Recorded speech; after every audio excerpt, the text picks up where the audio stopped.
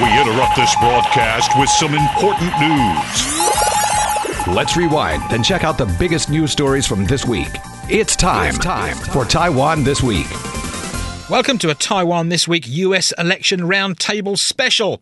Recorded live at the National Taiwan University's GIS Convention Centre, the event brought together the collective opinions of Taiwan This Week regular commentator Ross Feingold, Albert Chiu, an Associate Professor of Political Science at Taichung's Donghai University, and National Taiwan University Professor of Political Science Huang Min-hua, as they discussed the ramifications for Taiwan, be it a Donald Trump re-election or a Joe Biden White House for the next 4 years. We'll jump straight in, and we'll jump straight into the messy bit, that being US foreign policy, and specifically the thorny issue of US-Taiwan ties. Anyway, we'll begin with a look back at US-Taiwan ties in a modern history. Don't go too far back, Ross, there. As a screaming BBC headline put it, the Taiwan-sized challenge facing the next US president. But we'll take a look back first. And Ross, could you sum up how Republican and Democratic-led White Houses have traditionally viewed relations between Washington and Taipei? Well, since 1979, when the U.S. and the Republic of China discontinued diplomatic relations because the U.S. established relations with the People's Republic of China, we've gone through cycles of Republican and Democrat elections or presidencies, as well as changes in who controls both houses of Congress. Generally, support for Taiwan is considered bipartisan, so whether it's a Democrat or a Republican president. But I think it's fair to say that the record shows that Republican administrations, including the current one under President Trump, have historically been more willing to have a higher level of relationship or a more public relationship with the government of Taiwan, whether that's visits by U.S. officials to Taiwan or welcoming Taiwan officials to the United States. Obviously, weapons sales is a topic that gets a lot of discussion throughout the Trump presidency and certainly over the past few weeks with the approval of several weapons sales packages. So although in Congress it's generally considered bipartisan to support Taiwan, I think we've seen more positive and more public actions by the recent Republican presidents such as Donald Trump, George W. Bush, George H.W. Bush, versus the recent Democrat presidents being Barack Obama and Bill Clinton. Dr. Huang, do you wish to add anything to that? I wanted to add one point. I think everybody really concerned about who become president would suit the best for Taiwan, right? But from my point of view, the most key thing that in observing this election is that we want to have very smooth the result in terms of who actually get elected. The worst case scenario is that when after November 3rd or after, then we can, if they cannot resolve who become the president, then that would be the nightmare for the U.S.-Taiwan relationship, as well as it's not U.S.-Taiwan relationship, it's for Taiwan's the international the status, especially when they coping with the China's the hostile attitudes. And so my point is that if the election can win smoothly and result get a definitely result who become the president, either way I think would be relatively much better. And the reason is that Trump, although seems to be friendly to Taiwan, his style of foreign policy decision making is much like a lone wolf.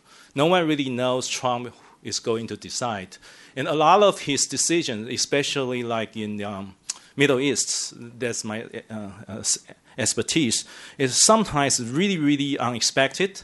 And all of a sudden he made a choice and he did it and had the impact, but no one can foresee it. And but somehow he's not really seriously engaged in a lot of things. So just like one shot incident and make some impact. But for the long-term perspective, that won't cause structural changes.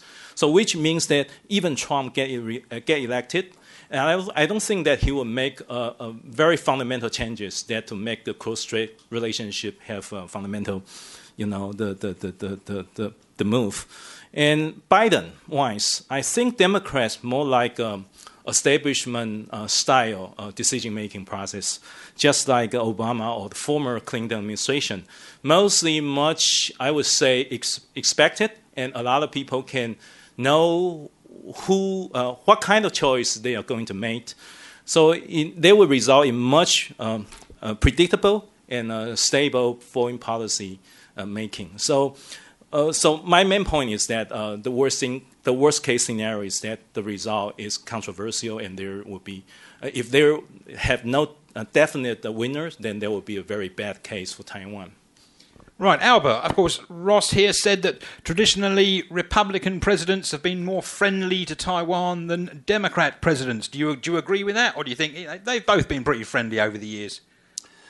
Well, I guess I agree with your notion in about 80%. If we look at Republicans' records in the past, not to mention Donald Trump, I mean, when President Eisenhower was in office, right, and the Taiwan-U.S. alliance was pretty tight, and as time goes by, although the One China policy kind of occupies the center of the U.S. politics stage, but still, when we were in the United States, we had a lot of talk to local politicians and even scholars. For those who are sympathy with Republicans, they tend to support Taiwan in a sense that going against communist China. Okay, so now I would like to kind of spend a little time talking about President Donald Trump's performance, even though it's not directly from him, but because of his administration, and Taiwan gained the benefits which we never experienced before. Since Donald Trump took inauguration until now, there have been 5 laws passed in Congress. Taiwan Defense Act in 2020, Taipei Act, National Defense Authorization Act, Asia Reassurance Initiative Act of 2018, and the earliest one was the Taiwan Travel Act. And the Taiwan Travel Act actually leads to the high-level visit, as many of you already heard of or watch from TV. So I think Ross is on the right track that if we look at the path dependency, we look at the Republican records regarding treating China and treating Taiwan, given the fact that, like Professor Huang mentioned, I agree with him too, given the fact that Trump's style is unpredictable, but we don't know much about Biden either, okay? So when we, place the two candidates, equally on the same page, then we examine the two candidates. We really have to make our judgment based on prior information. So that's kind of my rationale that I think Donald Trump, if he continues to win the next election, the chance, of course, I'm not saying 100%, but chance for him to, continue to offer more bonus to Taiwan is much better than the chance if Biden wins the next election. That's my first observation. The second observation is that Professor Huang mentioned establishment. Taiwan is not type of country that can benefit from establishment because we are not even recognized as a country internationally. So we've been kind of in a lower hands, and China is in the upper hands and put a lot of pressure on us and pretty much bully us. So nobody can tell that there is such a president called Donald Trump coming out of nowhere, maybe not nowhere, but at least for most of Taiwanese people, very few people know who Donald Trump was before 2016. And when he took the office, the establishment was kind of shaken and pretty much destroyed. So he always identified himself as an anti-establishment. And the anti-establishment is better for countries like Taiwan because we can see a possible new direction in this type of kind of start over, kind of game changer. So that's kind of my second notion I would like to make is that establishment is normally good for normal country like China or like European countries, but not for countries like Taiwan. So, Ross, an anti-establishmentarianist in the White House, is that good for Taiwan or bad for Taiwan? How does Joe Biden differ from Mr. Trump, the anti-establishment dude? Well, of course, one of the challenges that an incumbent president has, no matter what political party that they represent and what their policy views are or what they've accomplished, but as long as they're the incumbent, and chances are when they all ran as the outsider, even someone who's been in politics for a long time. Obviously, Trump truly was a political outsider. But they always have to deal with the fact that after 4 years as president, you can't say that you're not from the establishment or you're an outsider anymore, as much as you might want to try to do that. And, of course, President Trump still tries to do that. But just by the nature of being the president, he has to deal with the establishment. He has to deal with business leaders. He has to fundraise from wealthy donors as well as individuals. But keeping that in mind, one could say that actually President Trump has taken on a lot of the establishment views, if one considers the establishment to be people who are supportive of Taiwan. So whether it's members of Congress, as we were talking about earlier, both Democrats and Republicans tend to be very supportive. A lot of the foreign policy establishment in the U.S. has been more accommodating, one could say, towards China. But there's also many people who for a long time, I'm referring to scholars or people who work in think tanks, retired military people who've said that this relationship is wrong, the U.S.-China relationship, and it needs to be adjusted given concerns about Chinese behavior and to be more supportive of Taiwan. That's not an anti-establishment view. Those people are also, broadly speaking, part of the establishment. And some of them went to work for the Trump administration and implemented the policies that we've seen over the past 4 years. It is fair to say that Joe Biden is an establishment type of person, given the number of years he's been in the Senate and 8 years as vice president. When he was a senator, a typical kind of moderate senator, whether Democrat or Republican, supported China's entry into the World Trade Organization, supported Taiwan's entry as well, supported weapons sales to Taiwan over the years. The Obama administration, many of the foreign policy decisions Vice President Biden was involved in, again, as we talked about, it's a typical Democrat administration. It wasn't necessarily bad for Taiwan, but probably didn't do as much as a Republican administration might have done, raising the profile of the relationship, weapon sales.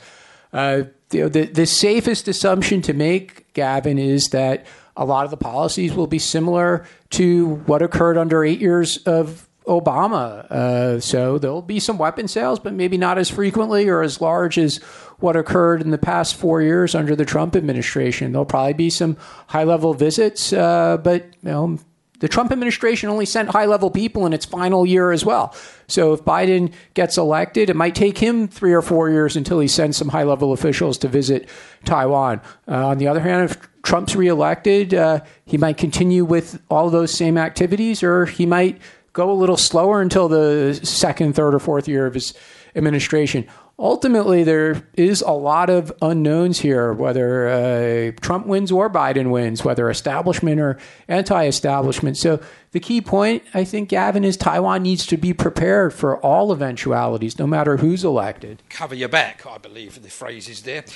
Dr. Huang, if Donald Trump is re-elected, do you see him continuing with the current Taiwan policy?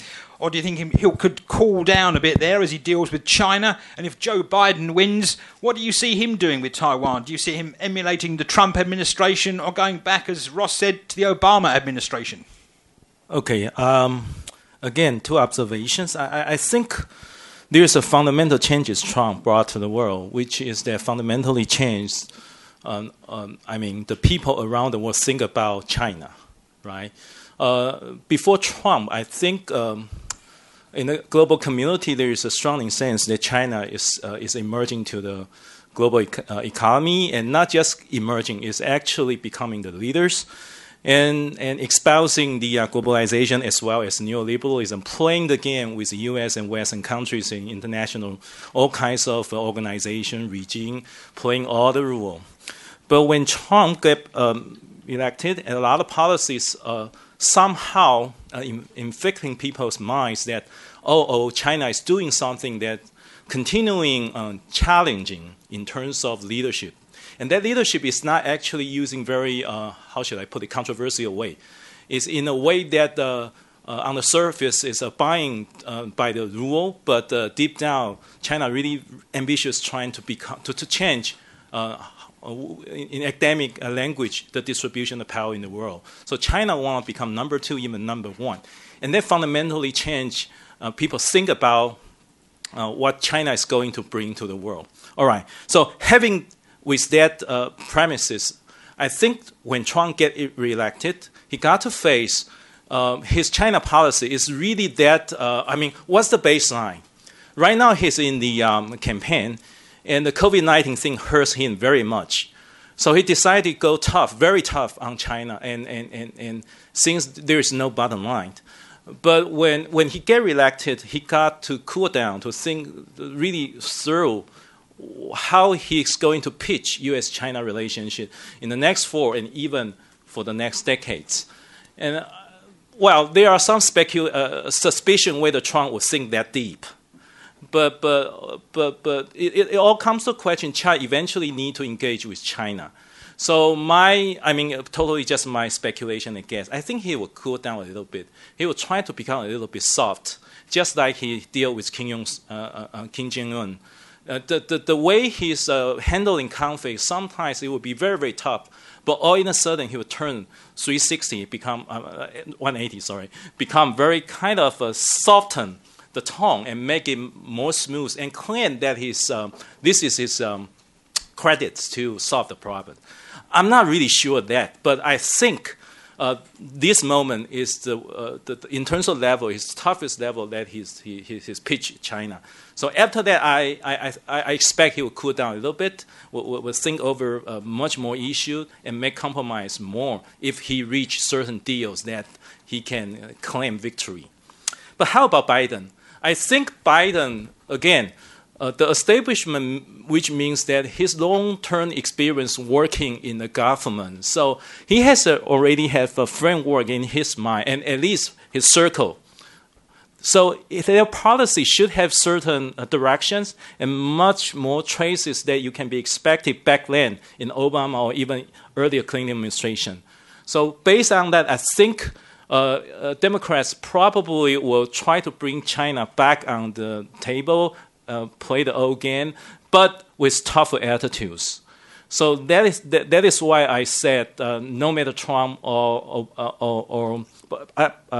Biden get elected, I don't think that the intent in terms of U.S.-China relationship, they will kind of become moderate for a short period of time, and then we will wait and see what happens. Right, Albert, do you think there'll be some moderate dealings with China to begin with, and it could go either haywire or good after that? I think Ross is right that Trump cannot claim himself as anti-establishment anymore, because we have learned his foreign policy pattern already, more or less. Okay, and so I would say his predictability is unpredictability, which is kind of contradictory. But since we know that Donald Trump can kind of play white cards sometimes, but sometimes he kind of behave just like the third presidential debates. I mean, he behaved a lot. Right? He did not interrupt Biden anymore. So that this is kind of his pattern. So this is kind of good for Taiwan in the sense that we know that he will play the white cards, but to an extent, to China, against China. So whenever he gets what he wants, then he will kind of come back to the normal track and to stay calm a little bit and to wait and see when is the next opportune moments that he can, make aggression, make attack again. So that's kind of his pattern. That to me is still very new. I rarely see any former U.S. presidents like this before. Maybe Harding back in the beginning of 20th century, or even earlier, like Jackson. All right, but just in recent history of U.S. politics, I don't really see many politicians like this. I think Trump is very unique in this. His uniqueness, kind of rock the boats type of style, is definitely not good for traditional countries like European countries, Germany, France, UK. But it creates or open up a window for countries like underdog like Taiwan. So that's kind of my first points. And the second point I would like to make is that I believe both Trump and Biden, they are personally ignorant about Taiwan, different from Ross or Gavin or even Tim, because you guys have a personal link to Taiwan. You have a love, you have affection for the land, but not Trump, not Biden. So if this is the fact, then it's relatively meaningless for us to speculate what if Trump gets elected, what kind of policy we will offer to Taiwan. But instead, we should kind of shift our attention to his staff, his bureaucrats. And that I think our government has done a little bit about that, but not far enough. And by the same token, what if Biden gets elected in 6 days? Then we should look into, who is surrounding him as the Asia experts. And they are really the one who kind of influence their boss to fall against Taiwan or to fall against China. That's my second point. Biden, if you look into his history in the past, he's kind of very vague about Taiwan. He used to tell Trump that don't jump to the position to go against China too early. Don't treat China as foreign competitor yet. But he also, last year called President Xi Jinping as a thug, right? And when President Taiwan got elected, Biden was one of the very early, very first politicians in the United States in Washington. Congratulates her. Biden also insists on his plan of strategic ambiguity in the cross-strait relations. So he kind of sway back and forth, kind of flip-flop, even though Donald Trump did this too. But, like what I say, you can see there's a pattern, so-called like path dependency, that he's going in the direction of going against China. The only thing I'm concerned with is that how far it could go. Is it to the point of war? Is it to the point that when President Xi Jinping feel he was so threatened by the U.S. superpower that he cannot handle his own factions? He cannot handle his own people. He cannot keep his own position and privilege. And he might fight against Taiwan as his final bargaining chip. So that's my concern. But even that occurs, if we can have a very delicate or detailed diplomacy with the United States. For example, Taiwan could say that, we are not the first one to start this, and they do this first. So that, for example, I heard there's a news today, Trump administration is thinking about rent F-35, the flight jetter to Taiwan. Rent, we are not allowed to buy it, but we can rent from Japan. Because Japan, there are a lot of F-35. The deal has been made. So maybe that's a possibility out there. And like what I say, if you look into the, there's a term in the theory of institutionalism in political science we call, in history, there's always a punctuated equilibrium. Equilibrium is a balance of the system. But what brings impact or change to the system depends on abrupt change. And to me, Trump is such a person. by saying this, I don't deny any kind of bad records he had in the domestic society, I mean, the United States. But Tim encouraged me not to talk too much about American politics because his boss would blame him. No, I'm just kidding. I'm just teasing. Okay. Anyway, that's kind of my third point. That's it. Well, of course, but there talked about strategic ambiguity there, Ross. I mean, strategic ambiguity or strategic clarity in the US-Taiwan issue. Where do we need to go there? Yeah, this is a topic that's gotten a lot of debate recently, especially with the increase in tensions and Chinese military actions, both in the air or at sea. So the lack of clarity or the ambiguity has been to basically leave it a mystery under what circumstances would the United States come to Taiwan's assistance in the event of a military conflict, whether it was China that attacked unprompted, or would the U.S. come to Taiwan's assistance, or if it was an action that Taiwan took that arguably prompted the Chinese actions, such as changes to the country's name, the constitution, a formal declaration of a new country. Would the U.S. say, oh, that's Taiwan's fault, and not come to Taiwan's assistance if China attacked? So the U.S. Over the past decades has left this intentionally unknown, intentionally ambiguous. That's why they call it strategic ambiguity.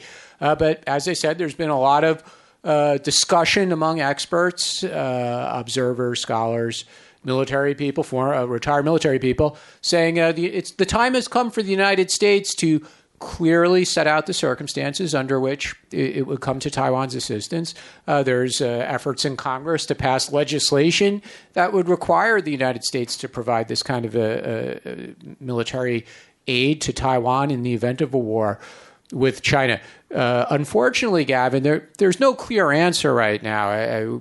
There'd be no point asking President Trump or Vice President Biden today about this in the days before the election. In fact, there's been several times in the past few months when President Trump was asked in interviews about the possibility of a war between China and Taiwan, and if the U.S. would assist, and he didn't give a direct answer. He said basically, oh, China knows what we'll do. It was kind of like a strategic ambiguity answer. And that's why, again, there's been calls to change it. No matter who gets elected and whoever controls the House and the Senate, this issue is definitely going to be at the top of the to-do list for U.S.-Taiwan or U.S.-China-Taiwan relations when the new year begins, when the president is inaugurated. Again, doesn't matter whether it's Trump or Biden. It's very possible that the U.S. will decide to change this policy, whether Congress will pass a law, whether the president will sign it, or the president will separately issue a statement, or the Department of Defense or the Department of State. This issue won't go away. There will probably be a lot of pressure to change it. The U.S. might very well change it, although we don't know what the framework will be if the U.S. does, in fact, say it's no longer strategic ambiguity. It's now something else. What that something else will be, we don't know. And how China will react, we don't know, which brings us to the key point, once again, that no matter what the U.S. does with regard to this issue, that Taiwan needs to make clear its own position. Does Taiwan want the U.S. to do this, to make a change to strategic ambiguity to strategic clarity? And if so, Taiwan does need to be prepared as well for how China might react to this, which is also a mystery. Professor Huang. Okay, I wanted to brought two level discussion to the same issues. The first discussion is what's the meaning about strategic ambiguity or clarity? I mean, in our idea for Taiwanese, it's basically whether U.S. would definitely come to Taiwan to help in terms of defending Taiwan once China attacked Taiwan. So this is some kind of military promises of obligation. Do U.S. want to trying to make it very clear that the U.S. definitely would do that, or it depends, right? So that's for Taiwanese concern. But for U.S. policy making, the point of view, policymakers' point of view is that the U.S. needs to make their obligation, and especially when the situation really comes, then they are facing the war, and there will be a political cost domestically. So sometimes it's a very, very heavy cost for the politicians to bear. They would rather not make it that clear. But so what my point is that in old time that there is a balance situation where when U.S. not stating this obligation clearly, but insinuating that they were doing so, but not say definitely, then Taiwan will kind of ponder over whether they will go that far. Because if they got U.S. 100% promises, then they might go very far to pursue, Taiwan independence. And in that ways, we're making the situation, unnecessarily worse because all in a sudden the situation would gone very, very hostile with China, right? So that is the first level discussion. But I want to draw your attention to the second level of attention, which is that what China is thinking or what China is doing. My take is China is kind of sick and tired to guessing that. And China trying to develop certain military capability that even U.S. make that promise, that promise won't become true because within the very short period of window that China would achieve military success. So what China actually doing is developing their military capability that can prevent even U.S. trying to deliver their promises. They won't be able to do so successfully. So that's what China wanted to develop unilateral capability can resolve Taiwan issue in a very short period of time.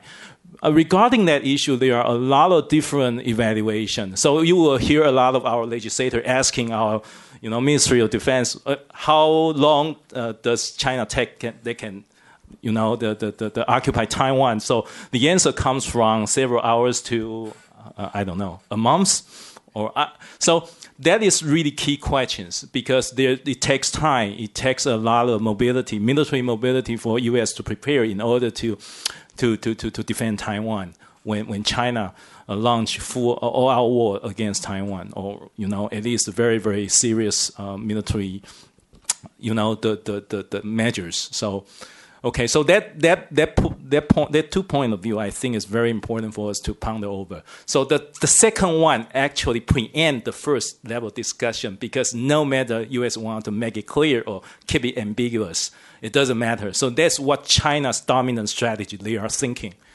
But what's the best interest for Taiwan? I think for the current state, we still want to have more defense capability, right? So the more weapon we got, we still welcome. But it comes to a tipping point whether China believes that Taiwan go too far and demonstrate unnecessary, too hostile, the intention trying to depart from Taiwan. So that is the risk we need to think about. So that's also our politician needs to think about. Ross, of course, talking of risks there, I mean, what do you see as being the key geopolitical risks in cross-strait relations that could test the political will of either Donald Trump for the next 4 years or Joe Biden for the next 4 years? It's a very difficult question to answer, Gavin, but I think we need to keep in mind that Taiwan is a democracy, just like the U.S. sort of kind of is. We'll see what happens with this election result and whether it's disputed. But the will of the Taiwan people is an important factor in addressing the issues you identified in your question. And you say, well, what are the risks? It's, well, what does the people of Taiwan want? And if the people of Taiwan really do want to change the constitution, they want to change the country's name, they want to change the flag, because the current name or flag or constitution don't reflect the realities of Taiwan in the 21st century, in 2020, 2021. That's up to the people of Taiwan, but that might crash against what China will not accept. And then we're back to answering the questions about U.S. assistance or Taiwan's own defense preparedness. So when you say, what are the big risks? Well, it's what do the people of Taiwan want and what direction they want to go, what China might do in response to that, and then China's other general activities, whether it's the Diaoyu, Tai, Senkaku Islands, South China Sea. There were just the developments just in the past few weeks where the Hong Kong Air Traffic Control denied permission to a Taiwan aircraft to fly to Donghai Island. So the geostrategic environment is evolving, and it's evolving in ways that increase the danger or the risk of military conflict. And it's fair to say most of this is generated from China. They're not exactly the most peaceful neighbor right now. And those factors will continue to evolve. They'll continue to be risks. They'll continue to do military exercises. The more military exercise China does, whether in the air or at sea, then the more Taiwan has to respond. The more we'll see a U.S. response. Again, that leads to a higher or greater risk of conflict. Accidents could happen. An accident between two naval aircraft, two naval ships, two warships, or aircraft between China and Taiwan could very quickly escalate into a greater conflict. Economic risks as well. There's been speculation that China would terminate the ECFA, and what would be the implications then for trade between China and Taiwan. There's discussion in the past few hours because there was a threat from Hu Xijin, who I'm sure is well known here in Taiwan. He's become increasingly well known around the world as because of his tweets and other commentary from the Global Times, threatening a blockade of Taiwan. So the risks are lengthy as far as the number of items that are on the list, and they're probably going to evolve, as I said, to be scarier. And I know I'm repeating a point I made earlier, but once again, it shows how important it is that the Taiwan government, the people of Taiwan, industry in Taiwan have response measures for the various actions that China might take. And Albert. Okay, I kind of add up two more notions, or maybe my observation is that I think Donald Trump, he really has a contribution in a sense to detect the real capability of China. There are two notions to this. First of all, Chinese communists, they do have a culture of respecting the strong. I mean, they do not sympathize with people who are weak or countries who are weak. I mean, if you look back into the factional fights, the history of that between Communist China and also KMT, you will know that Chinese communists, they'll never sympathize with the weak. And we have learned this in Taiwan for so many years that only those Taiwanese people or politicians or scholars who are submissive to them would be bullied by them. If you stand up against China, and China will value you even more, which is very ironical to me, but that's true. If the logic is right, is on the right track, then I would say Donald Trump's kind of tough style is really functioning in a sense to deter China from becoming even more stronger. And we can see, especially when it comes to the cross-strait relations, whenever Donald Trump says something strong against China, and he will say that he once received an interview from Fox News, or maybe not. There's a program. He talked about. I mean, he was forced to answer the question that China will know what I'm going to do if they do something, right? I mean, there was a news clip out there a while ago. And I know he was forced to answer the question, but whenever Donald Trump says something like that, the Chinese government, if you observe it closely, they don't respond to it very strong. I mean, they always kind of soft their tone. And there's a pattern. If you do statistics, you will find there's a pattern out there. So that really kind of addressed my concern that if Joe Biden wins the next presidency, if he comes back to the multilateral relations, or kind of force or let the China to play by game, to kind of force China to come back to the international community, I wonder how much that's gonna work, because it was the case already, and but China never ceased to expand. The rising power, the all kinds of rising behaviors on the China side is continuing. So I think Donald Trump, one of his contributions is that he really pushed China to the corner and see how much China can do. And in fact, because of the past 4 years, I sort of see the loophole or the weakness of the Chinese governments. First of all, whoever is in the the president, in the position of the president of China, whoever is in that position, he has to deal with his own faction first before Taiwan. And that can save us a lot of space and time. So personally, if Biden wins, maybe Ross, you know many important influential people. I know you're from Republican, but maybe you happen to know somebody from Democrats. You can tell them to continue to pick up Trump's legacy, because that's not only help Taiwan, but also help Taiwan as a democracy and helps China to be a responsible stakeholder. Okay, so that's going to be helpful to many other countries, including Japan and Korea, and even the United States. Professor Huang, should we pick up Trump's legacy or move on to a Biden legacy of the future? This is a really big question. I think there at least one Trump, not necessarily policy, but the influence that if Biden wins should pick up. I mean, it's like related to geopolitical situation changing. If you actually look the West Pacific, Asia Pacific rim, from Japan, South Korea, Taiwan, Philippines, Malaysia, Indonesia, Australia, if you actually look all, the popular opinion pool inside all those countries nowadays, originally there will be some kind of soft against or very pro-China, like Malaysia, like in Indonesia. They are quite friendly to China. But recently, in recent 2 years, there are a lot of alerting signs that in these countries that people also aware the U.S.-China competitions. So, I mean, strategically speaking, I think even Biden get elected, he'll definitely re-engage in Asia, and he's going to hold the line in the Asia-Pacific ring. But there's a problem, because when the rising power like China, they are trying to demonstrate they are going to surpassing the dominant power.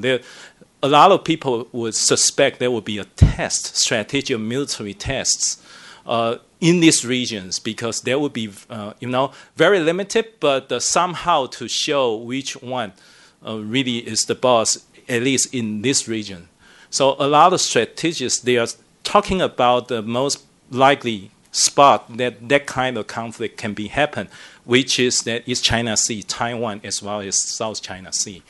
Because in all those waterfront, China claims sovereignty, and China domestically actually can have a lot of legitimacy in launching that kind of limited military conflict, because for them, they only need limited conflict to demonstrate whether China have a say, or at least on the top over the U.S. So that would signal very influential, information to whole international community. And then what we should expect. What we should expect is our best hope is that won't happen in Taiwan, because any limited conflict happen in Taiwan, that would be major conflict for Taiwanese, right? So that would be very dangerous. But what if it happened in, for example, like East China Sea, and what if it happened in South China Sea? So then it all depends on which country would be, would be targeted, would be influenced. If in East China Sea, the scale won't be too large. It will be just like an encounter of U.S. ship and China naval ship, and also Japan. Some kind of very limited, very mild. But what's the scenario will be a little bit more, how should I put, severe, which is there in South China Sea, because there's an open-ended waterfront, have multiple countries involved, and some very friendly to China, some not, some is changing, always flip-flopping, like the Philippines. Philippines flip-flopping a lot. And then also involving with the Vietnam. So that would be very, very complicated issue if happening in South China Sea. But all those speculation is all about there will be a structural changes from strategic point of view that in the Asia Pacific ring, and that is the most likely in the future if U.S. China composition escalate and become very, very intense, there will be a hotspot for us to expect. So we should concern about it, because that's just in our neighboring areas. And staying with our neighbouring areas. Finally, Ross, under the Obama administration, we have the pivot to Asia, which included Taiwan, and under Donald Trump, we have the Indo-Pacific strategy. Do you see Biden, if he wins, coming up with yet another one of these policies and inviting Taiwan to participate? Oh, Obama administration, they didn't just have the pivot, they had the rebalance. So I start to call it the repivotalance or some combination of the two. But looking back, or even at the time, it was clear that it was more slogan than actual substance. Of course, they'll cite a few things, say, we try to negotiate the TPP. But as we've been talking about during this forum, that there was a number of actions China took during the 8 years of the Obama administration for which there wasn't sufficient response from the U.S. And how could you claim with a serious argument that there really was a pivot or rebalance when China's strength, its economic strength, its military strength grew so much during those 8 years, often to the detriment of not just the United States, but countries that are close to the United States, whether Japan, Taiwan, or others. But if Biden wins the election, you could be assured they will not continue the same slogans for their foreign policy goals, whether it's in this part of the world or other parts of the world, such as Europe, South America, the Middle East. So it's just part of governing. A new administration will have a bunch of slogans for some of its foreign policy goals. But I'll share a story, Gavin. A mentor of mine who once worked in government in the U.S. Decades ago said, when we wanted to have a policy, we didn't come up with a slogan, we just did it. But it seems that the trend nowadays is to have a slogan, and that's what's going to happen. Biden will have a slogan, and everyone will come along just because they want to be friendly with the U.S., whether it's Taiwan or other countries. They'll repeat the slogan as well. But what will be the elements of that? I mentioned the TPP a few minutes ago. There might be another attempt at some kind of multilateral agreement. Taiwan would probably be a participant in that if it is led by the United States. I think we should assume that the Biden administration will pursue climate change policies that are very similar to the Obama administration. Biden has made it very clear he'll return to the Paris Climate Accord. I would expect that the U.S. would cooperate with Taiwan on various kinds of initiatives, whether bilateral or multilateral. And what's China going to say? They're a big polluter, even if they are members of several of these multilateral agreements. But China's not going to have much of a ability to persuade the U.S. not to cooperate with Taiwan on environmental protection issues, which is an issue that has not been a priority for the Trump administration, but it would be for a Biden administration. Taiwan's continued absence from the World Health Organization probably creates a lot of opportunities, especially in the aftermath of this year's virus events, for enhanced U.S.-Taiwan cooperation. The Trump administration has already announced some initiatives in this regard.